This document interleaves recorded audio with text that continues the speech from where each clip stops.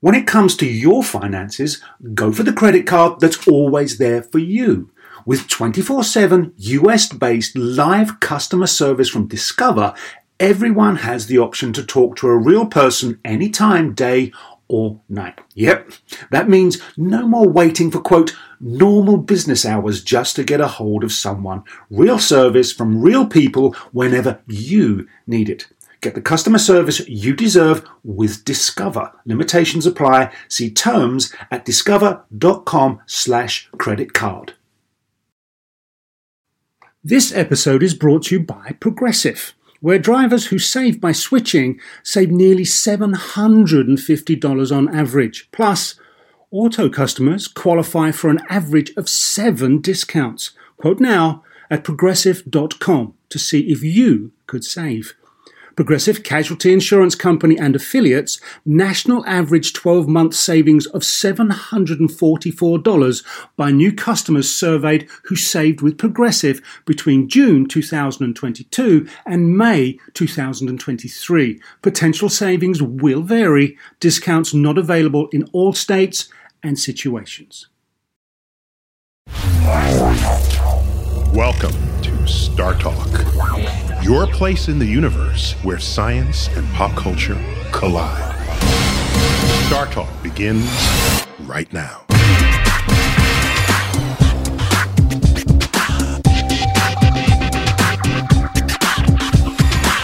This is Star Talk. I'm Neil deGrasse Tyson, your personal astrophysicist, and this is the Cosmic Queries edition. I have with me Leanne Lord. Leanne, welcome back to Star Talk. Hey. And this is Cosmic Queries. It's not your first rodeo here. No, not at all. I'm experienced. Thank you. And so to remind some listeners, perhaps or tell you for the first time, in the Cosmic Queries editions, we solicit questions from all of our web presence, our social media presence, and a comedian, in this case you, call through them and just send them my way. Yes. And so let's go ahead and do that. Okay. And we do remind people that you have not seen these in advance. Haven't seen. The point is not to stump me or anything. It's just I haven't seen them. So if I don't know some, I'll just tell you. You're not just gonna make it up. I can do that too. If you pass, I'll answer it. What? Exactly. That's a disaster. Yeah. Leanne, you take it. All right. Crickets. So what do you got? Okay. So this is probably potpourri. I mean, we're not one subject or all. It's just on all the universe in this segment. We are, discussing dark matter and dark energy. Oh, dark energy. Oh, that's fine. Okay. And I at first took it personally until someone said, "No, we're not talking about you." Okay. So the first question is from Rocky Kofrin. And gotta admit, that's a cool name, Rocky. It is. Yeah. It is pretty cool. And I actually now don't know if that's a he or she. Is that through what social media source did that come? I believe this is from Facebook. Facebook, good. Because if it were Twitter, it'd be only 140 characters. Okay. So it's a little longer than that. That's a long question. Go for it. That's a short question. Okay.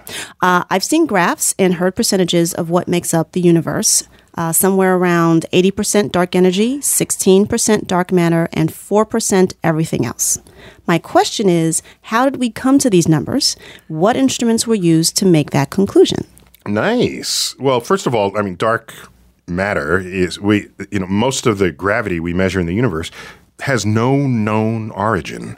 Everything we know that makes gravity, like matter and gas clouds and energy and all these things, you add it all up, it doesn't account for all the gravity we see.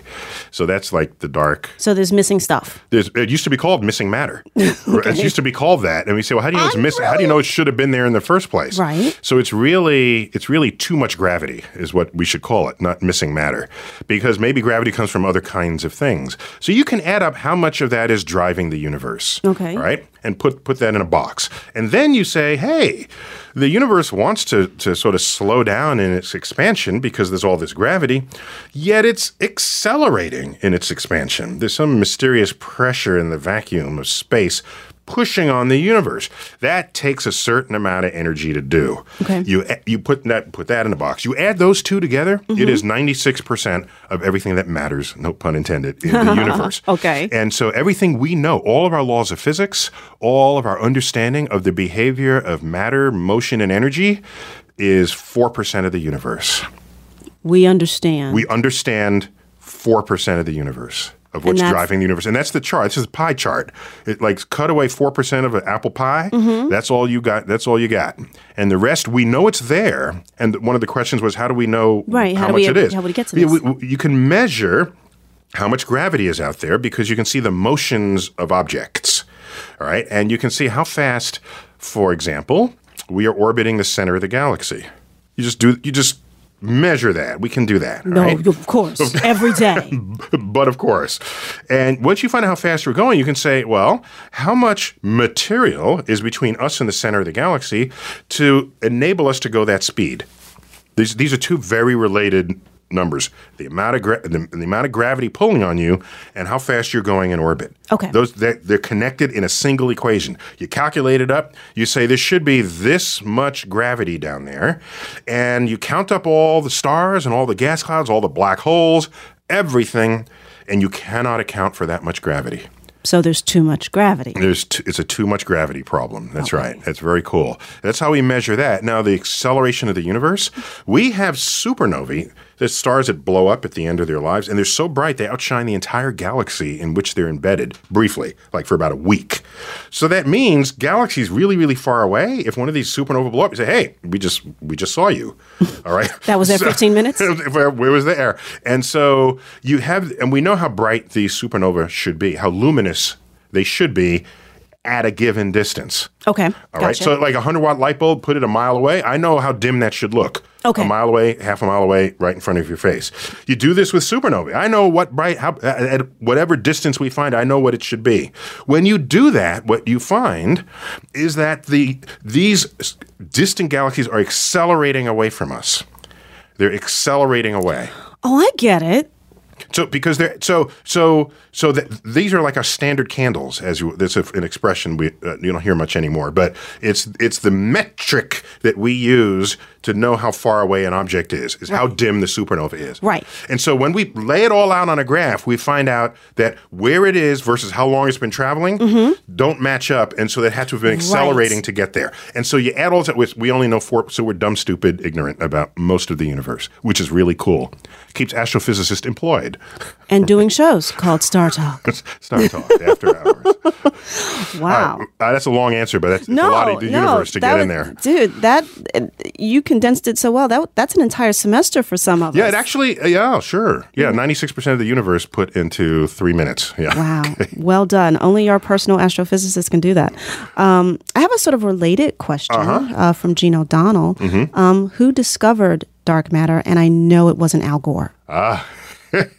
Sorry, Al. Yeah, he discovered it on the internet. On the internet. Yeah, so dark matter was discovered in the 1930s by a dude named Fritz Zwicky. Not Fritz. That's totally Fritz. Oh, man. Could that dude party? When did he have time to discover dark matter? That dude was always at a party. So he was Swiss-born, American. I don't know if he was ever naturalized, but his whole professional career was in America. And he worked at Caltech in Pasadena, California, the California Institute of Technology. And he was measuring the movement of galaxies. Now, the example I just gave was with the sun in our solar system orbiting the galaxy. He did that same measurement for galaxies orbiting one another in a cluster of galaxies. So he's measuring how fast these galaxies are moving and says, the speed they're moving tells me how much matter should be there to account for the gravity. And he does the calculations, and he's off by a factor of 5 or 10. Right. And he double checks and triple checks his calculations, they continually don't match. And he said there's missing matter somewhere. And it was the beginning of the missing mass problem, today known as dark matter. I love it. And there you have it. It was Fritz Zwicky. I think it was 1936. So he's just covering a math error, is what we're saying. I can't find it. More on that when we come back to Star Talk, the Cosmic Queries edition.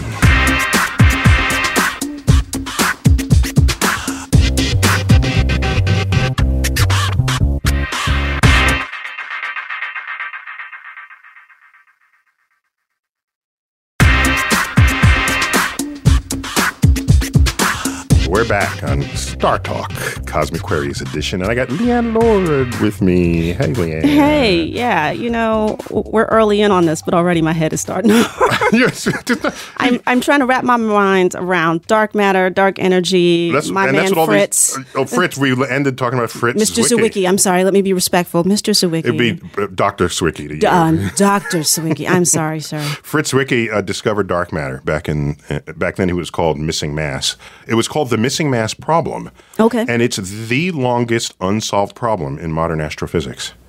Oh, and not what women are thinking? Really?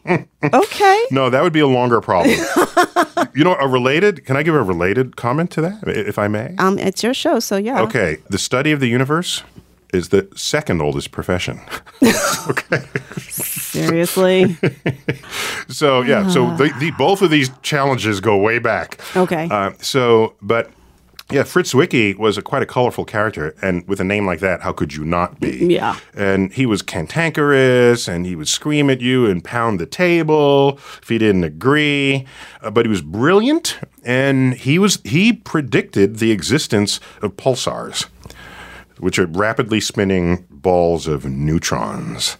And so we should call them Zwicky stars, really, in his honor. I like it. But they would later be discovered, and he had predicted them based on what he had just learned from the newly invented branch of physics called quantum mechanics.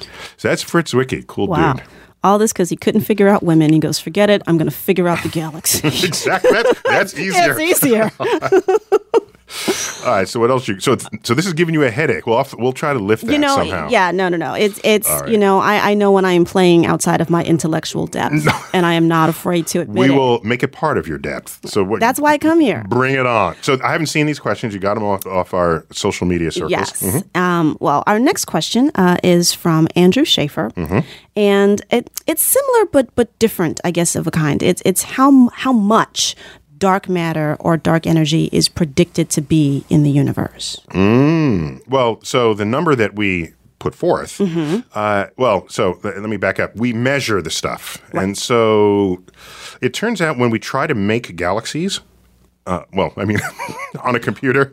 I was about to say, did you just let me in on some top level stuff that I am not cleared to hear? We have, that slipped out. There are men in dark suits coming in. Hello, gentlemen. What? I didn't hear anything. What? Look at this light.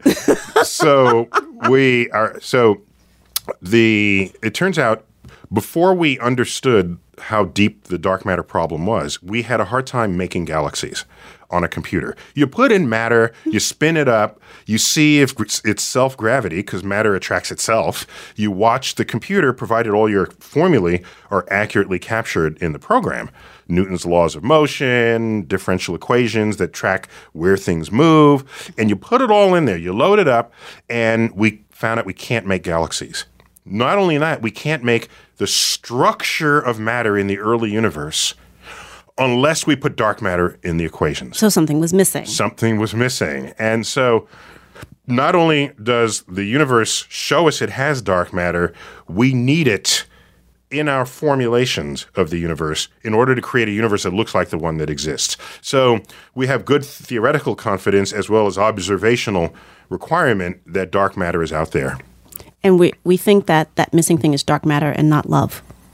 You need love to make a universe. An absence of love. No, it's too much love. It's too much. It's more gravity than we can account for. Okay. There it is. All right. So what else you got? I have a question from Robbie Jaeger Jaeger. From where? From what source? Robbie does not identify where he or she is from, so it might be a witness protection thing, but still has a quest for knowledge. I have heard that dark matter and dark energy make up the majority of stuff in the universe. Is the mass of all the black holes within galaxies figured into this calculation of stuff? Oh, black holes are ordinary stuff. Oh. I mean, yeah, they're exotic for in our lives. Right. But for this 4% of the universe, we got all the black holes, I promise. Oh, so they're in there. No, we totally got the 4% of things that we get out of the apple pie slice of our understanding. Yeah, so that's why dark matter is really not a good term. We should just really call it Fred, because we're renaming dark matter Fred. No, because we don't know that it's matter. All right, we just don't know. So to call it that already puts a bias in the expectation of what you would find. And that's not good science. So it's really just, we have no idea what it is. And call it something that doesn't make you think anything. So I just call it Fred. So Okay. Fred. I would love to know who you think Ethel is, but alrighty then. Well, that'd be dark energy. Fred, and then you get Fred and Ethel. There you go. Yeah. Well, you know what? This actually, I don't see the question here, but I was looking. You can ask too. You're allowed to ask. Well, no, that someone had asked that question. Apparently, those were just placeholder names. Yeah, they're placeholders. So that's why. So matter isn't correct. And black holes are dark and they're matter, but they're not dark matter. That's the thing. So that's why dark matter is really dark.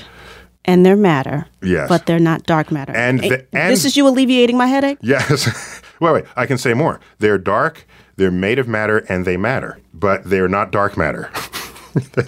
I thought you loved me, Neil. You got that? Really... Are we clear? 5 more hours. Just to clear the air. All right, what else you got? Okay. This is from Chris Butler. Mm-hmm. And Chris says, when I first heard about dark matter or energy, I had the thought that it might be from the visible matter we know of being pulled into black holes and somehow was turned into dark matter or energy. Because all that matter has to go someplace, right? Oh, yeah. Well, it'd be one thing if black holes ate their dinner and then spewed it out someplace else in the universe or in the galaxy. So if black holes had a digestive tract. A digestive tract, then you can think, well, maybe they're turning it into dark matter. Like black holes are dark matter machines. Right. But here's the thing. Everything they eat remains contained within them. So you can see as they eat, they have more and more of an effect on the passing of stars near them. And so the black holes have these huge sources of gravity contained within them. We understand that. We got that. That's not mysterious to us. Not only that, we've got a supermassive black hole in the center of our own galaxy, the Milky Way. Mm-hmm. So, and other galaxies have like other supermassive black holes 1 billion times the mass of the sun. And you say, hey, have we accounted for that? Sure, go ahead and account for it. But the mass of the galaxy itself is like several 100 billion times the mass of the sun. So I add the one supermassive black hole, and it's like several 100 billion and one. All right, so it's big as in a solitary thing, but in the scale of the galaxy, it's dust. It's big to us, but not big to the universe. Not big to the galaxy. Galaxy. Even. Right. So even if we had neglected to count the black holes, all right, who forgot the black hole? Anybody? Did we not check this off? Do we have to start at 1? Exactly. Even if you forgot them, everything we know about them and their frequency and the likelihood in the galaxy. We got them all. Okay. Yeah. Now, I do have a question based on something that you said, that things enter a black hole, but they don't leave. Yeah. So... Not really. I mean, they sort of leave, but not really. Okay, because I'm imagining that the black hole needs like a massive supercolonic or something. Or that's because when she blows, it's going to be awful. Stand back, everyone. Yeah, colonic. I forgot that word. I'd never think I'd ever use that word in an astrophysics conversation. And that's why I'm here. That's right. This is what I bring. That'd be a great new storefront. Black hole colonics. You know, they would win in the colonics contest. I'm sure. I would see that in an episode of Doctor Who. I feel it coming on. So black holes eat things, and as far as we know, they stay right there down in their center. But over time, the black hole slowly evaporates these particles. And Hawking first figured this out, and it's named in his honor. It's called Hawking radiation. Oh. And given enough time, these particles inside the black hole will evaporate from just at the border of the event horizon. That's the place beyond which you don't return. But I throw in all your atoms, they come out one by one over time, very slowly. So it's an evaporation process, and it comes from quantum physics. It's a quantum physics phenomenon, actually. And I can get it in the next 30 seconds because we're going to have to go to break in a moment. Okay. So I'll tell you Hawking radiation in 30 seconds. Ready? Ready. Okay. So you remember E equals mc squared? Of course. Energy is equivalent to matter. Okay? Mm-hmm. So, on the outside edge of a black hole, the gravitational field is so strong, the gravitational energy is so intense, the gravitational energy becomes matter right at the outer edge of the black hole, and that matter escapes. So, the black hole evaporates because its gravitational energy is getting converted into matter. And you know something? Those particles that escape, invented out of the vacuum of space itself have the same inventory of all the particles that went in the first place. Ooh. The black hole did not forget what it had eaten. You're listening to Star Talk Radio. We'll be back in a moment.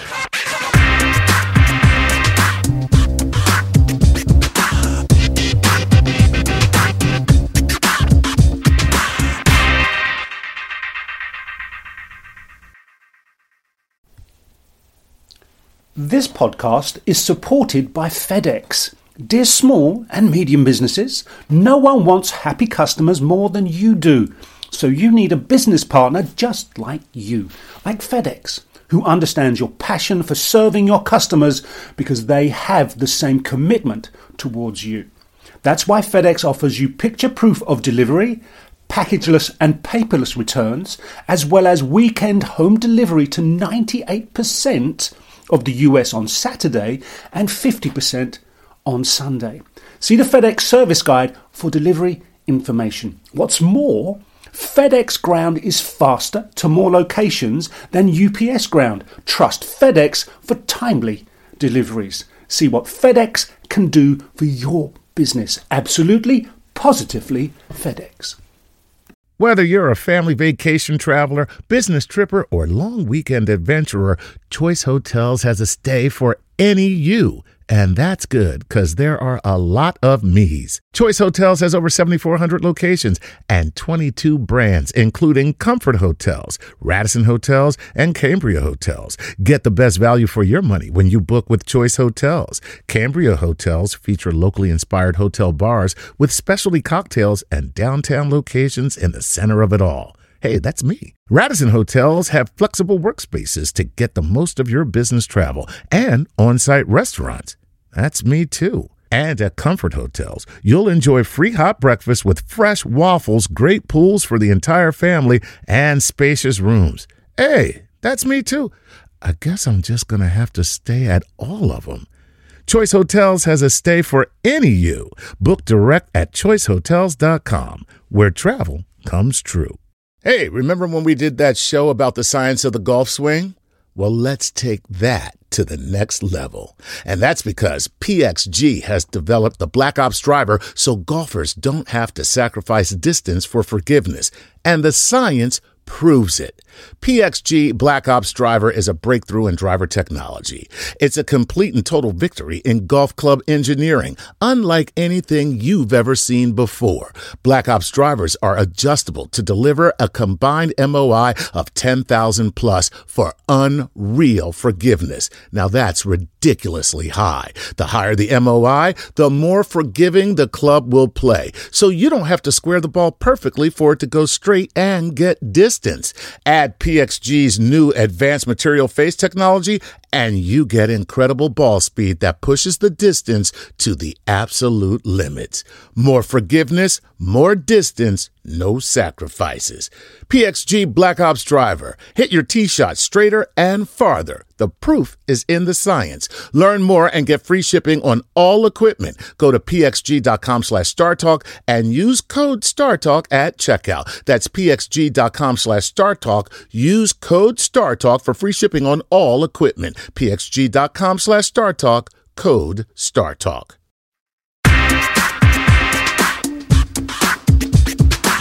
This is Star Talk Radio, the Cosmic Queries edition, and I'm your host, Neil deGrasse Tyson. I'm an astrophysicist at the American Museum of Natural History, and I host Star Talk. I got Leanne Lord. Leanne, yes. Thanks for being on Star Talk. Well, thank you for having me and back. I follow you on Twitter at Leanne Lord. Leanne Lord. Leighann. No one in the world spells it that way. No, except they for do you. not. Yeah, my parents got real creative. There you go. So you're reading these questions for me. I haven't seen them, and they're all on dark matter, dark energy. Yes. Right? Okay. Yes. I have to say I'm very impressed with Star Talk listeners and fans. These are some very... We got awesome listeners. We have awesome listeners, man. Okay. These are some very learned and cogent folks. Learned folk. And to that end, I have a question from William Flynn. Mm-hmm. And he wants to know, can you discuss how the experiment on the ISS may have uncovered hints of dark matter and why it doesn't interact with ordinary matter? And why does that matter? That was me. That wasn't William. And if you don't understand, what's the matter? Right. So there was an experiment on the International Space Station. Yes. He was using the abbreviated lingo acronym, there. yes. Yeah. No, for an acronym, it has to be a pronounceable word. Oh, so it's not an acronym. It's then an abbreviation. An abbreviation. Yeah. We are so full service here on what you can learn at StarTalk. So NASA is an acronym. SCUBA is an acronym. LASER is an acronym. LASER is an acronym? Oh, yeah. What's it an acronym for? The light amplification by the stimulated emission of radiation. That sounds really dirty. Can you say that? Is the FCC listening? Please don't find me for that. The light amplification by the stimulated emission he's saying of it radiation. again. That's right. So that's laser. So those are acronyms. Okay. Yeah, NIM, like pseudonym. NIM is name, I guess, in Latin or something. So, yeah. So now I forgot what the question was. Wow. Well, we Go. didn't learn something else. No. We can discuss how the experiment is. On the ISS, yes. Not an acronym, International Space Station. So, International Space Station, as you know, orbits outside of Earth's atmosphere. So there's certain particles that come from space that don't make it to Earth's surface. So if you want to study them, there are a lot of things that don't make it to Earth's surface. Intelligence? Sorry. Most ultraviolet light hitting Earth's zone does not make it through the atmosphere. So when people get a tan or get burned or darkened from the ultraviolet light from the sun, that is a tiny fraction of the ultraviolet light that's actually hitting Earth. Most of that gets absorbed up there in the ozone layer, which is why we need the ozone. But that's a whole other show. So the International Space Station is above the atmosphere, so it can see things, detect things that never reaches Earth's surface. Among them are very high energy particles flying from the center of the galaxy, and they're called cosmic rays. Okay. They have very high energy, higher energy than any particle accelerator we have ever created here on Earth. Nature is the biggest atom smasher there ever was. Nature smash. Hulk smash. I'm sorry. So I just got fired. So there's, I think it's if I remember correctly, there's an alpha proton X-ray spectrometer on board the International Space. You're shaking your head like a cartoon character. I was just taking it in. I just got hit with a particle. I know, it sounds like something off of Batman's utility belt. It does. No, not the alpha proton X-ray spectrometer, Batman. Right. So it's a device that can measure the energy of high speed, high energetic particles, basically. Okay. So we can't make it, but we can measure it. No, exactly. Yeah, we can't make these particles. Our accelerators aren't powerful enough. Okay. Now, there is a hypothesis that dark matter actually is matter, but a matter that exists only in very high energies, in high regimes of energy, and it's a whole other set of particles that are perfectly fine existing, but don't interact with our particles. Parallel particles, if you will. I was going to say racist, but yeah, whatever. And so the existence of these particles has been suggested as the point of origin of dark matter. And so you wouldn't see them because they don't interact with our light. They don't give off light that we can know of or can measure. They would have gravity. Okay. They would sort of permeate the cosmos through these, through these mechanisms.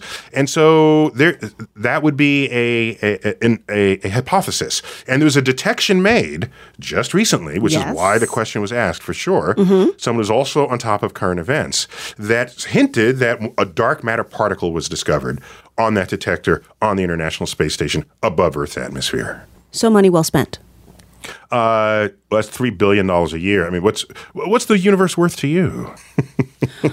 I wasn't prepared to answer any questions today. Can I get a coupon? Because I don't think I can afford the entire universe. I was going to say a rain check. I'll give you a space check for that. You. All right, you come back later with a response. Yeah. So what else you got? We'll do a quick question. With the newfound evidence of dark matter, does it change the field of astrophysics in any way? Oh, yeah, that's an easy question. I'm sorry. If this new particle is the source of dark matter, then dark matter is matter. right? As I was saying earlier in the show. Because it might not be. It might not be. It might be something we just have no idea what it is. It could be like regular matter, regular gravity from another universe leaking into our universe. I mean, who knows, right? So if it is, that tightens up the wild ideas about what it could be. So it wouldn't change how we conduct business, but it constrains how science fiction-y you can get by trying to account for it. Ooh, okay. Yeah, there you go. And you're a science fiction buff, right? Just a little bit. Oh, yeah, and apparently you're a Whovian as well. Yes, referencing I'm a Doctor Whovian. Who moments ago. When we come back, more of Star Talk's Cosmic Queries edition. I'm here with Leanne Lord. See you in a moment.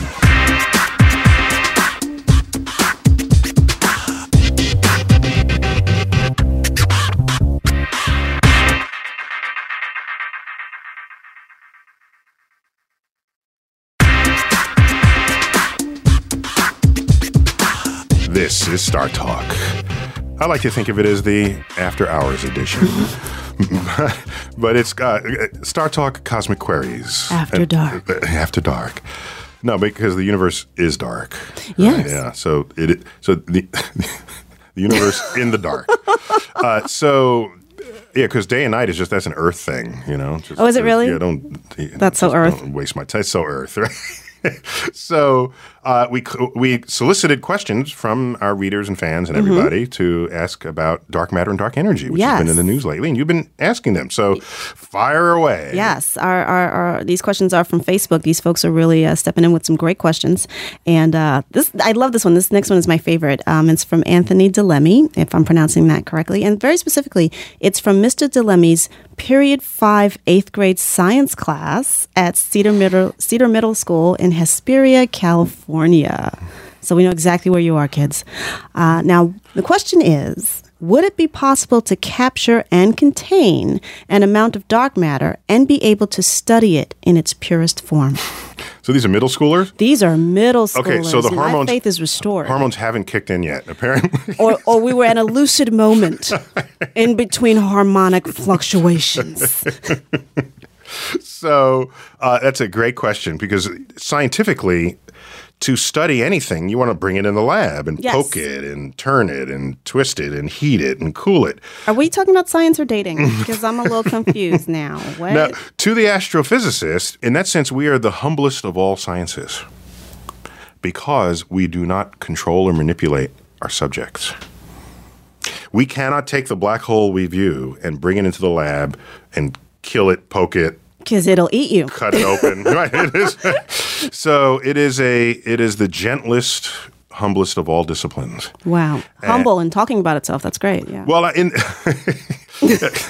so one of the other challenges with dark matter is you can't contain it. You know why you can't contain it? It doesn't interact with our matter.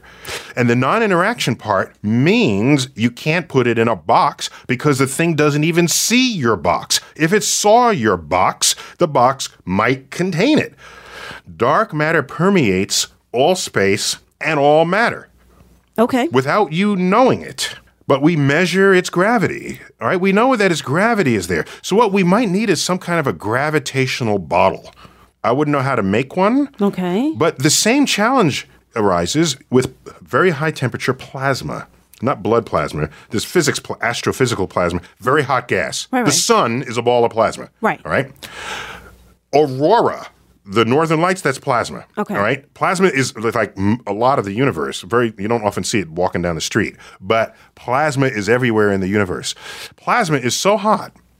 The plasma, like in the center of the sun, is so hot. How do you carry that around? It vaporizes any container you put it in. So you need a special container, and the best way we know of is a magnetic bottle. Okay. You create a magnetic field in the shape of a bottle, put the plasma in it, so that it's not touching any matter, otherwise it would have vaporized the matter. Right. It's touching a field. So with dark matter, we would need like we would need something made of dark matter on one side and made of regular matter on the other in the lining or something so that it doesn't penetrate that membrane so you can carry the thing around and bring it into the lab. But you know what the biggest problem? Dark matter doesn't even interact with itself. Wow. So We need a therapist in here. What's the matter, dark matter? Why aren't you talking to yourself? What's going on? So with regular matter, we know we interact with ourselves because we can collapse and make solid objects. What is a solid object but a collection of atoms that got to know one another and are stuck to each other? Like marriage. So we, in the 4% of the universe that is matter, can actually create solid objects. Okay. As far as we know, dark matter cannot. Create solid objects. Yeah, because it can't interact with itself and stay stuck to itself. So that makes containing it and studying it in all the traditional ways a challenge.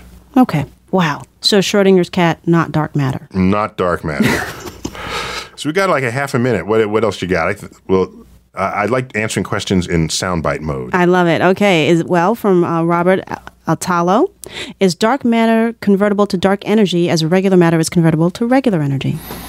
No, they're complete. As far as we know, they have nothing to do with one another. Maybe. Is this where the naming thing becomes a problem? Well, here's the thing. In principle, if energy can become anything, all right, E equals MC squared. Yeah, he says that here. We got that. If energy can, maybe I can take our energy, take our matter, convert it into energy, and then turn that energy into dark matter. I think in principle you could do that, but I don't know how. Okay, that's honest. Yeah, so when we come back, we will enter the last segment of Cosmic Queries, and it is the lightning round. Uh-oh. Be there.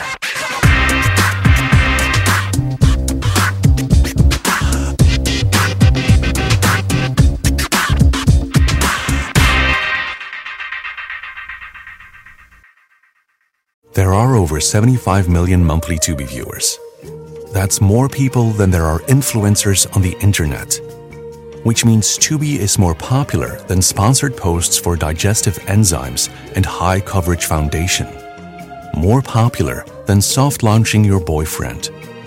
More popular than making boomers explode with rage when you tell them how much you make on a single post.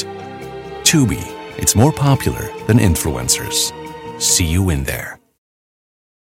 Do you want to set up your child for success? Of course you do.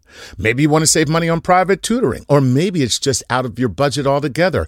Is this a big school year for your child? Like maybe they're starting kindergarten, middle school, or high school, or some other milestone. Maybe your family moved and they're starting at a new school. Is your child ahead? Not getting challenged enough in class? Well, we love that little smarty, but we want them to be engaged. IXL Learning is an online learning program for kids covering math, language arts, science, and social studies. IXL is designed to help them really understand and master topics in a fun way. Powered by advanced algorithms, IXL gives the right help to each kid no matter the age or the personality. There's one site for all the kids in your home pre-K to 12th grade. Kids can use it at home on the computer or on the go through the app on your phone or your tablet. No more grading those worksheets. IXL grades everything itself. And no more trying to figure out how to explain math equations or grammar rules yourself. IXL has built-in explanation videos. 1 in 4 students in the U.S. are learning with IXL. IXL is used in 95 of the top 100 school districts in the U.S. Make an impact on your child's learning. Get IXL now. And Star Talk Radio listeners can get an exclusive 20% off IXL membership when they sign up today at IXL.com/StarTalk. Visit IXL.com/StarTalk to get the most effective learning program out there at the best price. Life is a highway, and on it there will be many chicken sandwiches. But there's only one McCrispy. So go ahead and hit the turn signal if you know about this juicy gem of a detour.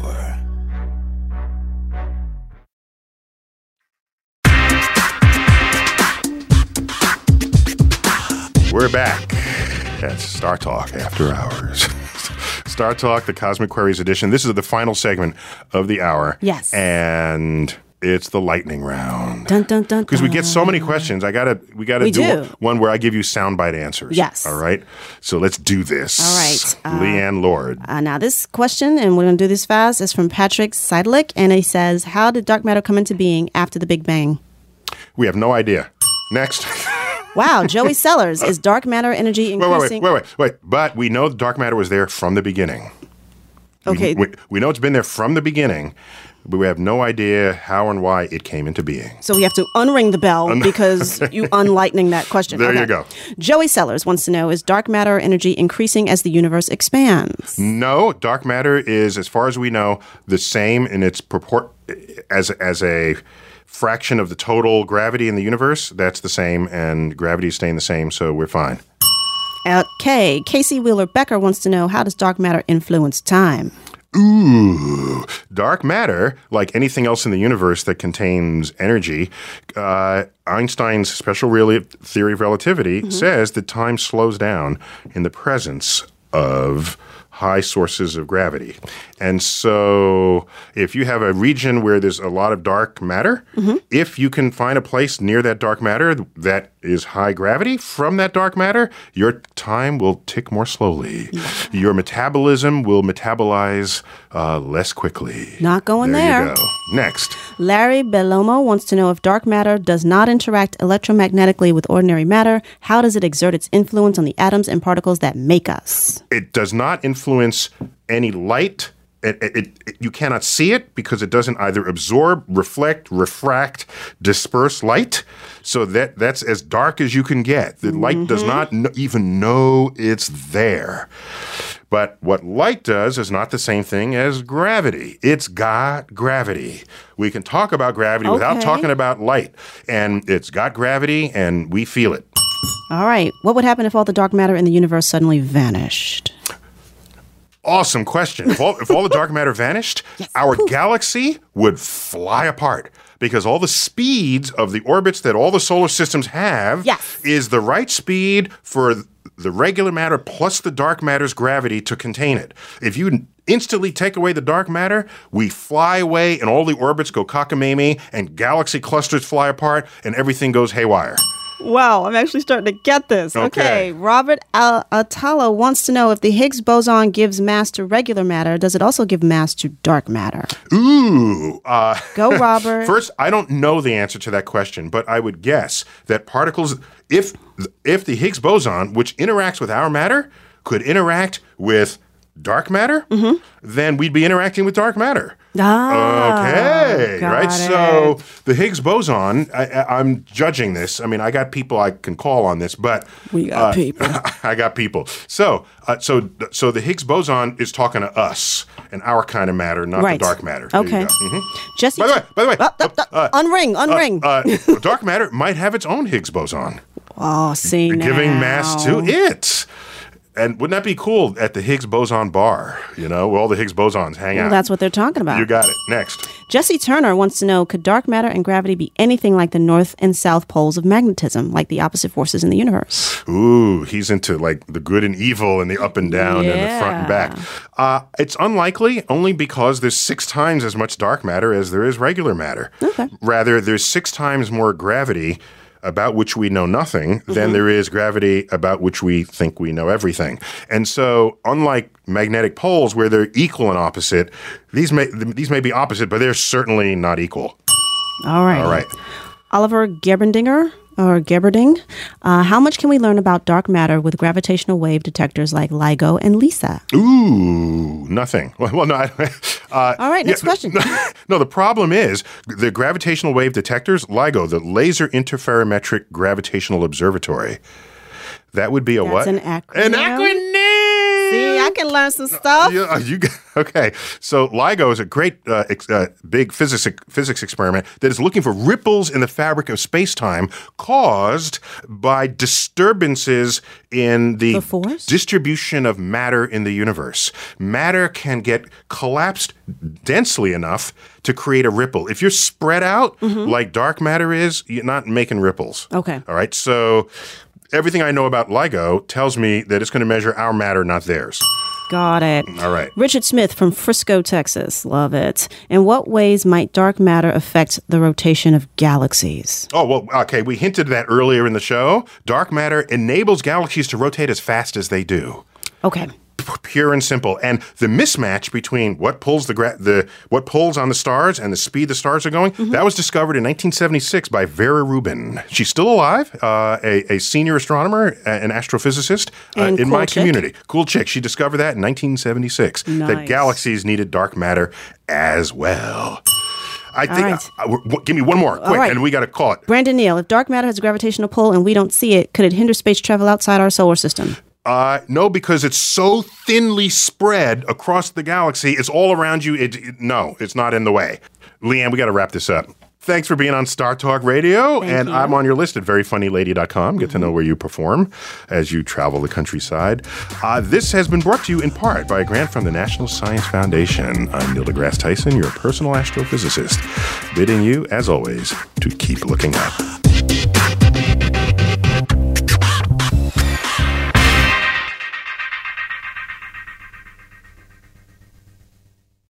Life is a highway, and on it there will be many chicken sandwiches. But there's only one McCrispy. So go ahead and hit the turn signal if you know about this juicy gem of a detour. At Capella University, you'll get support from people who care about your success. From before you enroll to after you graduate, pursue your goals knowing help is available when you need it. Imagine your future differently at capella.edu.